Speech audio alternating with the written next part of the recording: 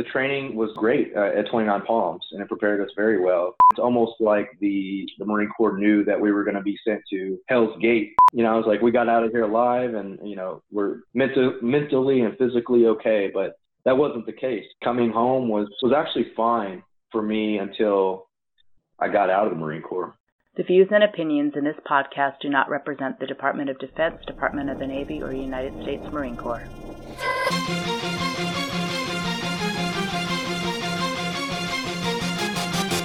After their deployment in 2008, some called them the Forgotten Battalion.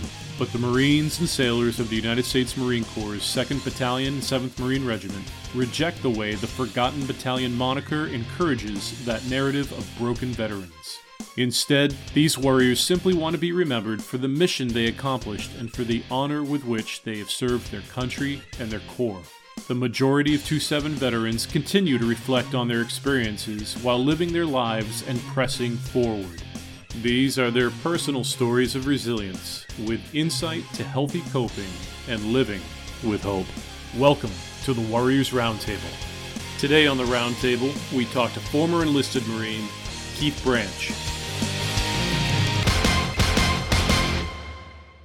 Keith, welcome to Warriors Roundtable. Thanks so much for being here tonight. Oh, of course. Thank you for having me. Yeah, absolutely, man. I would love to hear your story a little bit. I'm sure everybody else would as well. To start off, you were with 2-7 during their 2008 deployment in the Helmand province of Afghanistan. Could you tell us a little bit specifically about where you were and what you were doing there? I was from Weapons Company, and I got attached to Fox out to Nowzad, Afghanistan. As a forward observer. I was a school trained forward observer. And basically from day one, we hit the ground running, hit the ground fighting. And so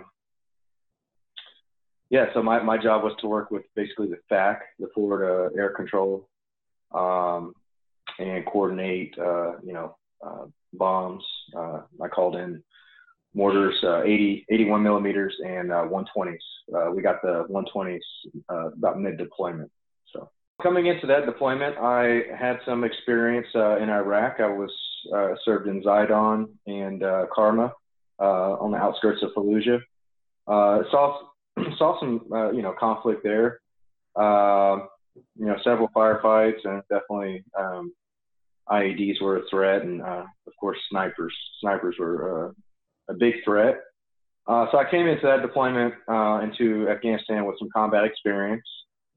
But combat in Afghanistan was definitely a level up. The fighters seemed to be more trained. They believed in their cause, and they were willing to fight to the death, unlike the fighters that we saw in Iraq, who would typically, take drugs to stand up and fight against the U.S. Marines. As that's what we found when we would, inspect their fighting areas. Anyways, there's a whole different situation in Afghanistan. Just a lot more heavy fighting. They had well dug in fighting positions, and our enemy, the Taliban, were well hidden in the green, I guess we call it the green areas. So the fighting was definitely very intense. If we wanted to fight every single day, which most of the time we did, we knew exactly where to go to get into a firefight. And there was in Nowzad, at least, there was a guaranteed chance of combat at your leisure. Is there, when you think of all the experiences you've had between Iraq, Afghanistan, is there a particular experience that you find yourself coming back to, or something that you find keeps coming back to mind? A particular combat incident when Lance Corporal Ivan Wilson, when he was killed by an IED, he actually sat down on an IED, and I was within 20 meters of the incident, and then I witnessed him post-explosion, and him, basically trying to survive. He ended up dying. And that's a memory that I always jump back to. It's very significant for me. Sure. But there are also some significant operations that we did, like Taliban headquarters, Pakistani Alley. We did that twice. We did several major operations that stand out to me, where we were able to kill several fighters and accomplish the mission that was given to us. And that was encouraging every time that we were able to accomplish something like give us more confidence in our ability to fight, gave it the morale improved. And so each one of those operations definitely sticks out to me. Sure. It sounds like you were engaged in combat pretty regularly. I think at one point you said every day. What was a typical engagement like for you as far as the duration, the intensity? Can you describe that a little bit? It just depends on how much you wanted to fight. Some of the firefights, for instance, I remember one operation stands out to me pretty significantly. It was at the beginning of that deployment. I believe it was in June. We got to Nowzad in late May of 2008. And then I believe in June, we did an operation called Blue 19. And we were fighting for about 7 or 8 hours. It could have been more, but what I remember is 7 or 8 hours. Okay. And we were engaged constantly with the enemy, trying to advance our position. From what I remember, we stayed at this. We were basically pinned at this one house, and the enemy. We were just going back and forth. I was calling in mortar strikes. They were calling in mortar strikes on us, and it was a pretty intense firefight. Others would last only a few minutes. I would say, 3 or 4 minutes, and then that would be the end of it. I think the enemy may have known that we were struggling with air support, as far as having on-call air support at all times. We did not have that. But when the bombing runs would start, they would typically back off, as we had the advantage. When you think back to those experiences, was there anything the Marine Corps did, or even life did, to prepare you for what you experienced in Afghanistan? I think the Marine Corps prepared us very well. There's nothing like real experience, and I think that was crucial to our success there in Nowzad. I do count. First of all, I do count Nowzad as a success for the fact that we were able to kill so many Taliban fighters versus how many of our fighters were killed. Sure. Yeah, I would say the training was great at 29 Palms, and it prepared us very well for what we were going to experience. It's almost, for me, it's almost like the Marine Corps.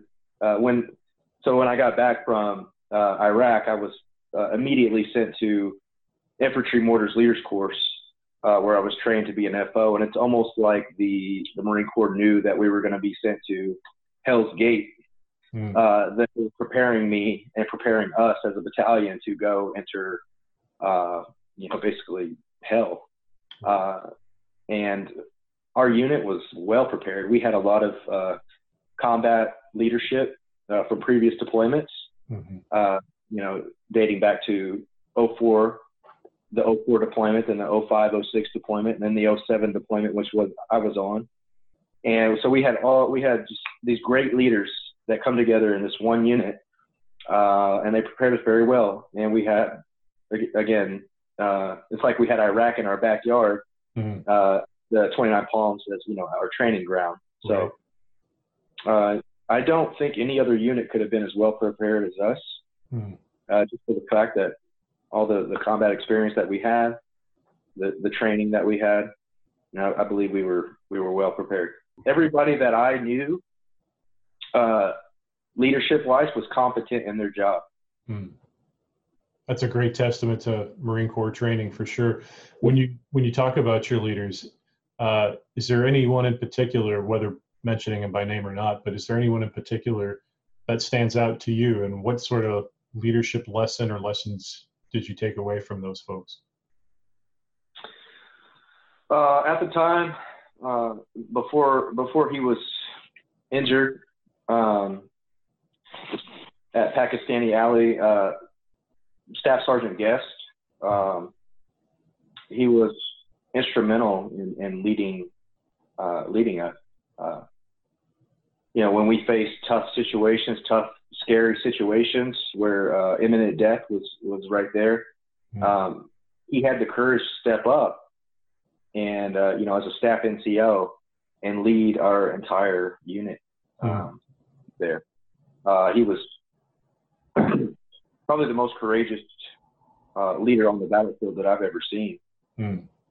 Some might call him crazy, but it's a crazy situation. You have to react accordingly, right, which he did, and I'm a testament to that. I was there at the very front with him every time we charged the enemy, and if I was to go back, that's who I would pick to lead me. Now, you are, as a bunch of Marines, you are viewed by the world as the elite infantry unit. When you're on that battlefield, you're a group of lions. You've described Sergeant Guest, now I believe Master Sergeant Guest, in some pretty remarkable terms. Were you there the day that he was injured, and could you talk a little bit about that? Yeah. So first of all, I want to talk about the day before he was injured. Yeah.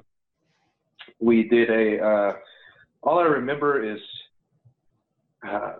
having basically a hasty operation. I think we were told maybe a day or two prior to this that we were going to go recover or blow up a 1,000-pound bomb that had dropped in Taliban territory.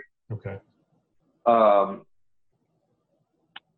Between us and that bomb was a large open field, which we had to basically charge. It was a few hundred meters, a couple football fields long, and we were, we dropped out of the 7-ton somewhere in the middle of that field, and we charged towards towards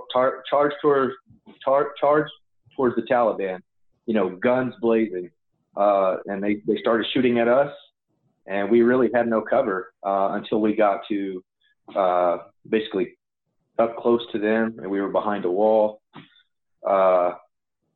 That's a time when he really stepped up and he led the Marines, and it was a fierce firefight with the Taliban. And just if I could, just to be clear, for folks that were there, and certainly folks who have experienced combat, they probably understand what's happening. But the reason you guys are throwing yourselves at this to recover this bomb is because if the Taliban recover this, they can do a whole lot of damage to your fellow Marines or Afghan National Army or whomever. Is that correct? Correct.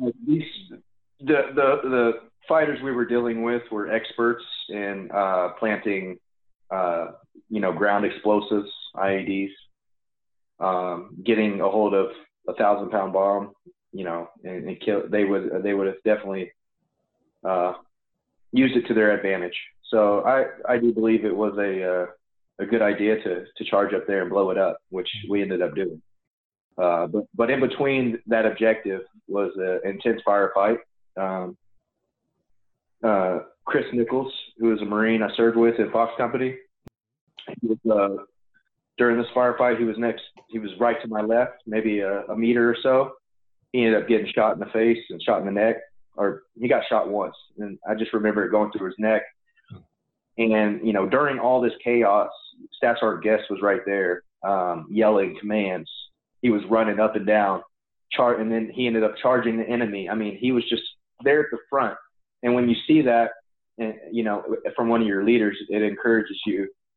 It gives you the courage to follow. So the very next day, we ended up doing an operation that was planned. I believe it was Pakistani Alley. And I remember getting in, once we reached our objective, we got into an intense firefight that lasted a few hours. And Staff Sergeant Guest was in a Humvee in the, commander's seat, basically the front passenger seat. And I just remember hearing this huge explosion. I was probably 50 to 75 meters away, attached to another ground element. And, I saw the smoke go everywhere. And then I was able to see Staff Sergeant Guest yelling, like he got blown out of the Humvee, his legs all jacked up, and he's still trying to lead his Marine by yelling commands. And that's just, it doesn't get any better than that. That's he was the cream of the crop, Yeah. Again, I don't want to, just because I put him up on a pedestal, I don't want to forget about the other leaders that were instrumental in our success out there. Staff Sergeant Bugle, the officers, all the officers, Shellhouse, Corell.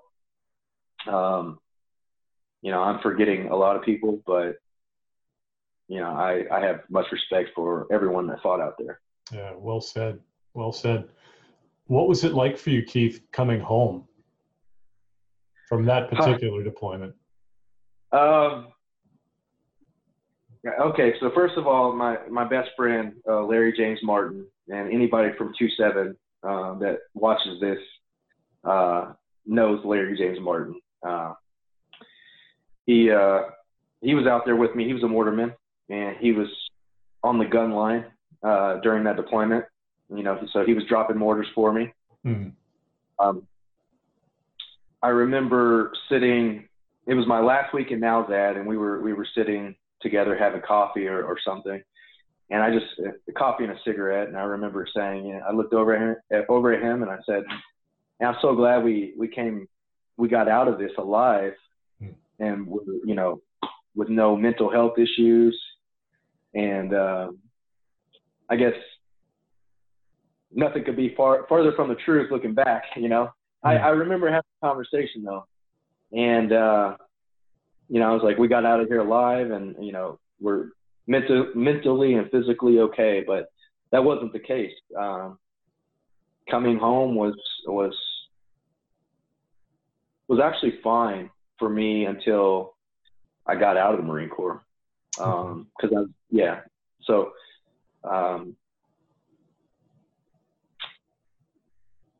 I didn't start to have issues until I got out of the Marine Corps. I had the security and the safety of the Marine Corps. My friends were still there. When I got back, I almost had a year left before I EAS. So I didn't really have too many issues while I was still in. At what point did you realize I'm not doing so well, and maybe I don't have the capacity to manage whatever's going on in my own mind, and I need to reach out for help? It became noticeable to me and others, i.e. my family and friends, pretty much as soon as I left the Marine Corps. My drinking picked up. The stress that I felt was immense. The pressure to support my family. I had several stressors: trying to find a job, trying to worry about. I had a newborn daughter at the time, and really no clear direction on where to go after the military. The military was my identity, and still to this day, I struggle. Sometimes I'm in and out of that identity. I have a constant identity crisis because sometimes I feel like I'm still that person. And of course, I'm a Marine until I die. Semper Fi until I die. But identity crisis, stress, lack of purpose, no clear direction. These are all things that I faced.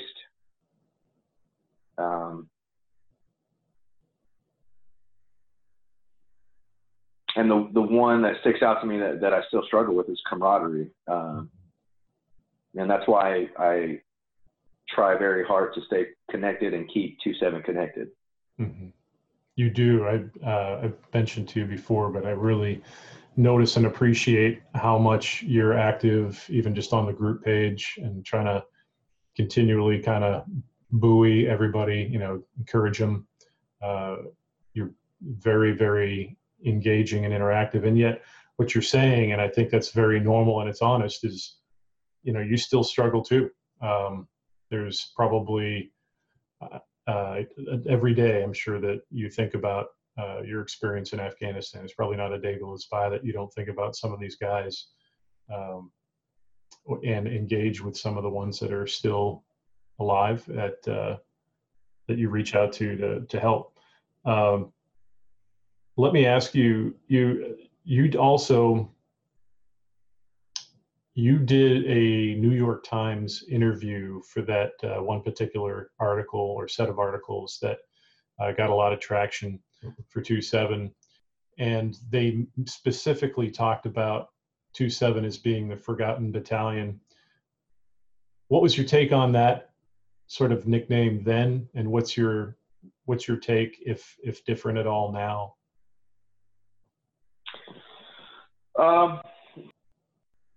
The reason we got that moniker was because all the units that came after us, we say we were the first unit in Afghanistan in 2008 to be there since, I believe, 2001. Okay. The first Marine infantry unit to go there and actually, kick Taliban ass. Mm-hmm. And so all the other units after us got a lot of media attention, got a lot of, high profile attention, whereas our unit 2-7, there wasn't much talk about what we did in 2008. Not much was known. So that's why, you hear the moniker, the Forgotten Battalion. Now, from a first person view, which I have, we did not have a ton of support. And I'm sure there are some technical terms for this that officers use, like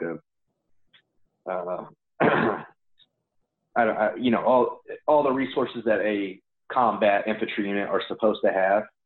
We did not have that. We did not have, Marine air support all the time.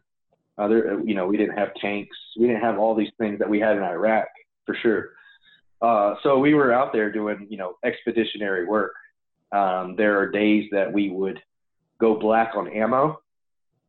I remember having to be very resourceful with my mortars. We had to calculate operations based on our ammo supply, which sucked, because we wanted to go out there and just get after it, but we had to keep in mind our resources. Other than that, I don't believe we're forgotten. At least not anymore. After the articles came out, we did get a lot of attention as far as people wanting to reach out and help, nonprofits. The articles were a huge help in getting Semper Fi Fund to help us out. Now we're able to do unit reunions on a regular basis, which is, I believe, is super helpful. And it's one of my purposes in life is, to keep the Marines together. Mm-hmm. And I plan on coordinating reunions until the day that I die, because I want to see the Marines just as much, and the docs just as much as they want to see each other. So yeah, you talk about that camaraderie and how important it is to foster and to build, and it sounds like this is a key part of it for you and for the battalion. For 2-7 veterans who may not have been to one of these, what's it like? What's one of these reunions like for you? So a smile ear to ear the entire time. There are, when you first arrive, you see these faces that you haven't seen in years, and it's just nostalgic and incredible. It's a great feeling. And, you get 2 to 3 days with these guys to reconnect, recollect on combat memories, and it's almost just like having that family bond again that you had when you were with your platoon or company or in battalion. It's just a great feeling. And what we do at these reunions is we'll do activities, fun activities, we'll do healing activities, such as acupuncture. We're trying to make this benefit the Marines, but we don't want anybody to fall through the cracks in life. So if anybody's struggling, we want to have resources there. We want to have people on deck that are to catch them so they're not falling. That's my goal. That's my vision, is to go through life as a unit, right, and just pick up people as they need help. Yeah. Because it's inevitable that you're going to have people go to combat and come back and experience life issues, whether it's immediately after or 20 years later. Healing has to take place. Yeah. At some point, you're going to have to face it. And I believe these reunions are a catalyst for that. There are guys that were, isolated for years who are coming out of the woodworks to come to these now. And there's just nothing but great things that can come from a reunion. Looking back for a minute and looking at who you are now in reflection, is there a way that combat has made you successful, made you better, made you the person that you are today? Yeah, to be completely honest, I think I look around me at society and I realize that I'm a very strong person, stronger than most around me, because of those experiences, and only because of those experiences. I understand that sometimes life is going to suck, but if you stick with it and push through it, there are rewards on the other end. And I don't think, while I try not to compare myself to others, I don't think a lot of people grasp that concept of the way that a Marine infantry grunt, does, or a corpsman, or somebody that's been in sustained combat, or it doesn't even have to be combat. It can be, a life, a near-death experience, for somebody. But you specifically asked about combat. So, yeah, I'm just willing to take whatever resource I have, no matter how low I get. I face it. I say I can do this, and overcome my obstacles, adapt and overcome. Marine Corps motto. So when you think about things that have specifically helped you, Keith, resources that you've tapped into, whether those be organizations or programs, is there something specific that sticks out in your mind, something that's been helpful for you and you're continuing to grow and succeed? Sure. So after getting out of the military, I struggled with alcoholism for a number of years, up until 2017. In 2017, I had an incident, and I decided it was time to go to rehab, and went to this place. I was accepted into this rehab center in San Diego called Aspire, and it's a VA program. Okay. And I was there for 4 months, and I was able to get clean from alcohol, and to this day, I do not drink. While I was there, it was like an all-in-one for veteran.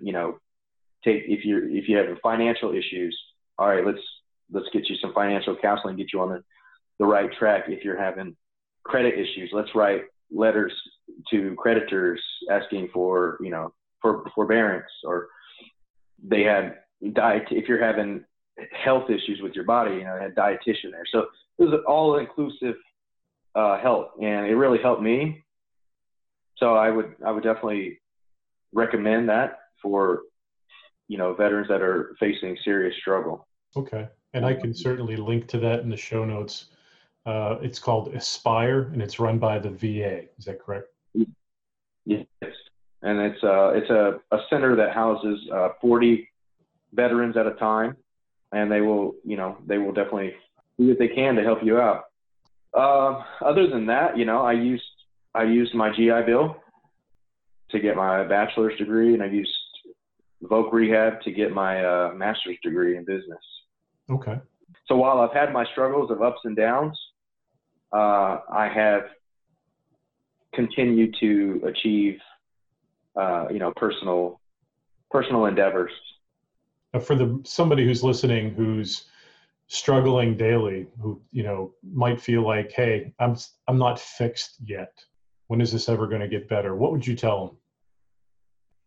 I would say that you probably need to find your crowd and, run with your tribe. Find your tribe. If you're in a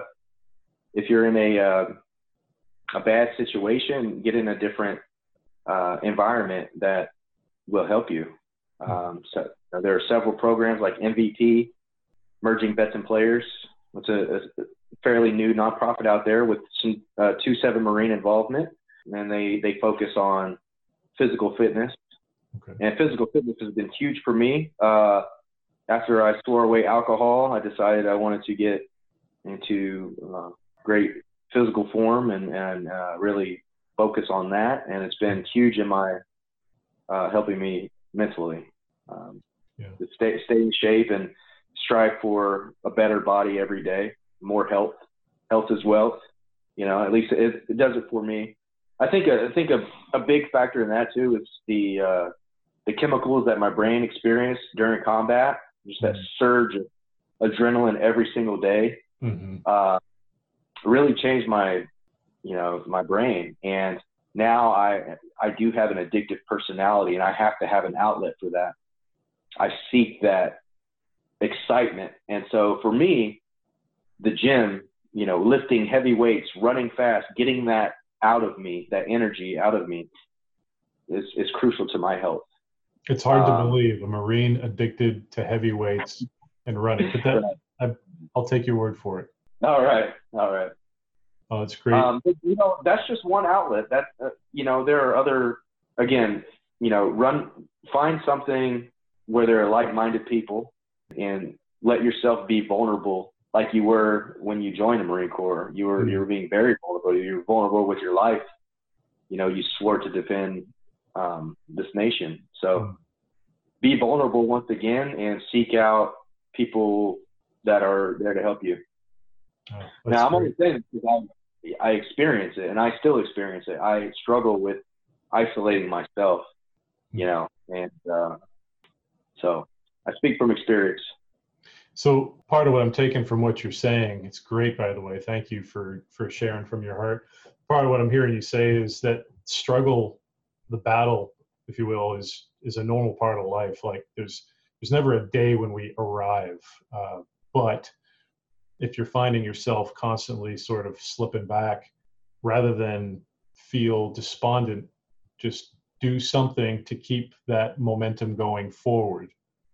Yes. And go ahead. Go ahead. I was just going to say, and in keeping that momentum going forward, what do you do on the bad days? What do you do when you find yourself tripping or slipping back?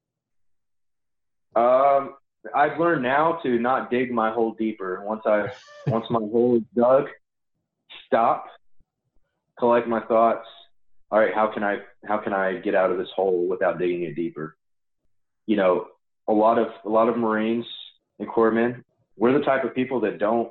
And I'm generalizing here, so bear with me. This does not apply to everybody. Sure. But a lot of us don't come from great supportive homes. or background. You know, the Marine Corps does typically attract a certain type of person, and they're typically great people with great hearts, but they do have challenging backgrounds. I'm one of those. So it can be in our nature to be destructive, self-destructive. And that's something that I'm trying to grow out of, is self-destructiveness when I face an obstacle. So don't dig your hole deeper than it is. Connect with somebody that can pull you out of that hole. Don't stay, you know, if you can't dig yourself out, then connect with people.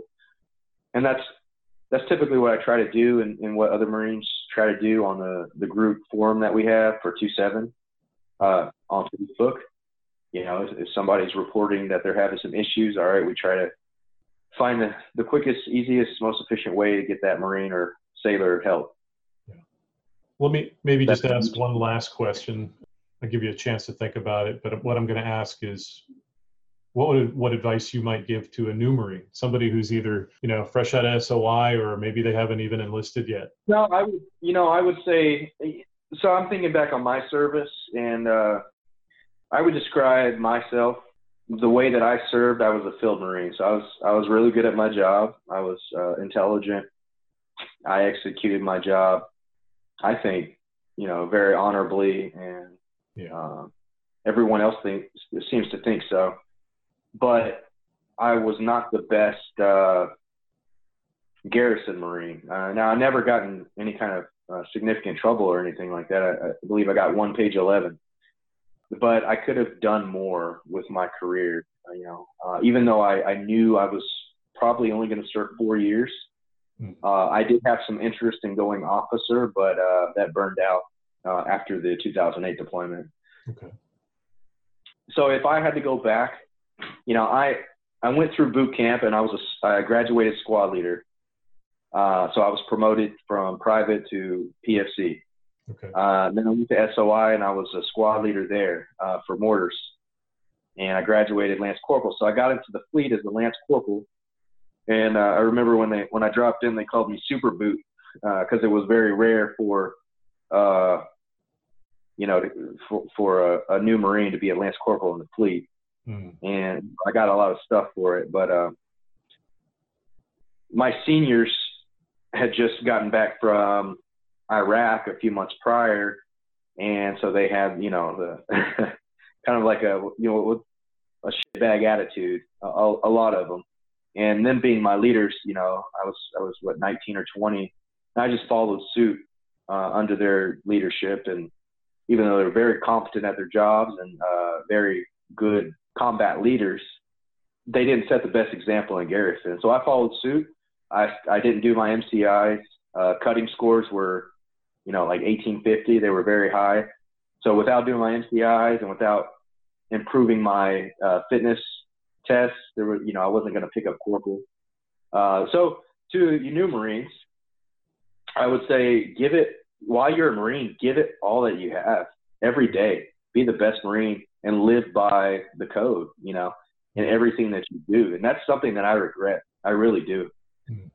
I wish I would have picked up meritorious sergeant, which was, you know, very possible if I would have kept the same motivation that I had coming into the Marine Corps.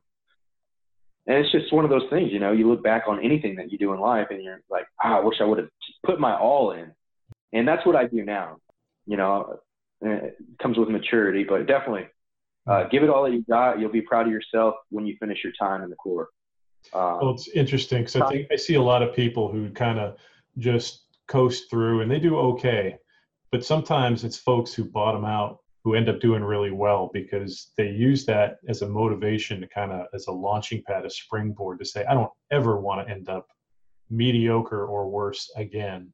And it really fuels them to be successful and, you know, follow on seasons in life. And that's what I see happening to you. That's great. I like that. It's a good lesson learned. Yeah. I mean, you probably only get one chance to serve. So you do it with all your heart and be the best, because it's only going to help you in your other endeavors in civilian life. Yeah. That's my recommendation. Well, Keith, I know you fought hard. Also, don't pet the burning dog, as First Sergeant Flegel would say. Don't pet the burning dog. Don't touch a burning dog. I like it. Yeah. Well, Keith, you fought hard. You cared deeply about the people you served with, and all of your decisions that you made were through that filter. You might have gone back and done some things significantly differently than you did, and that's part of the growing up process too. But thank you again for serving our country. Thank you for fighting alongside of those other lines in combat, our United States Marines and our Navy corpsmen and our chaplains. And thanks for doing what you did for our country. And I look forward to seeing what genuinely great things are going to come out of your next season of life, now with this master's degree and some great motivation and training. I appreciate it. Yeah, I'm excited. I'm excited for myself. I do have a new outlook on life after going through, several ups and downs. But I was able to maintain my composure, and I'm ready to kick ass in 2019. Sounds great. Sounds great, brother. Well, thank you so much for your time. I appreciate it. Look forward to being in touch with you in the near future. All right. It was my pleasure. Thank you.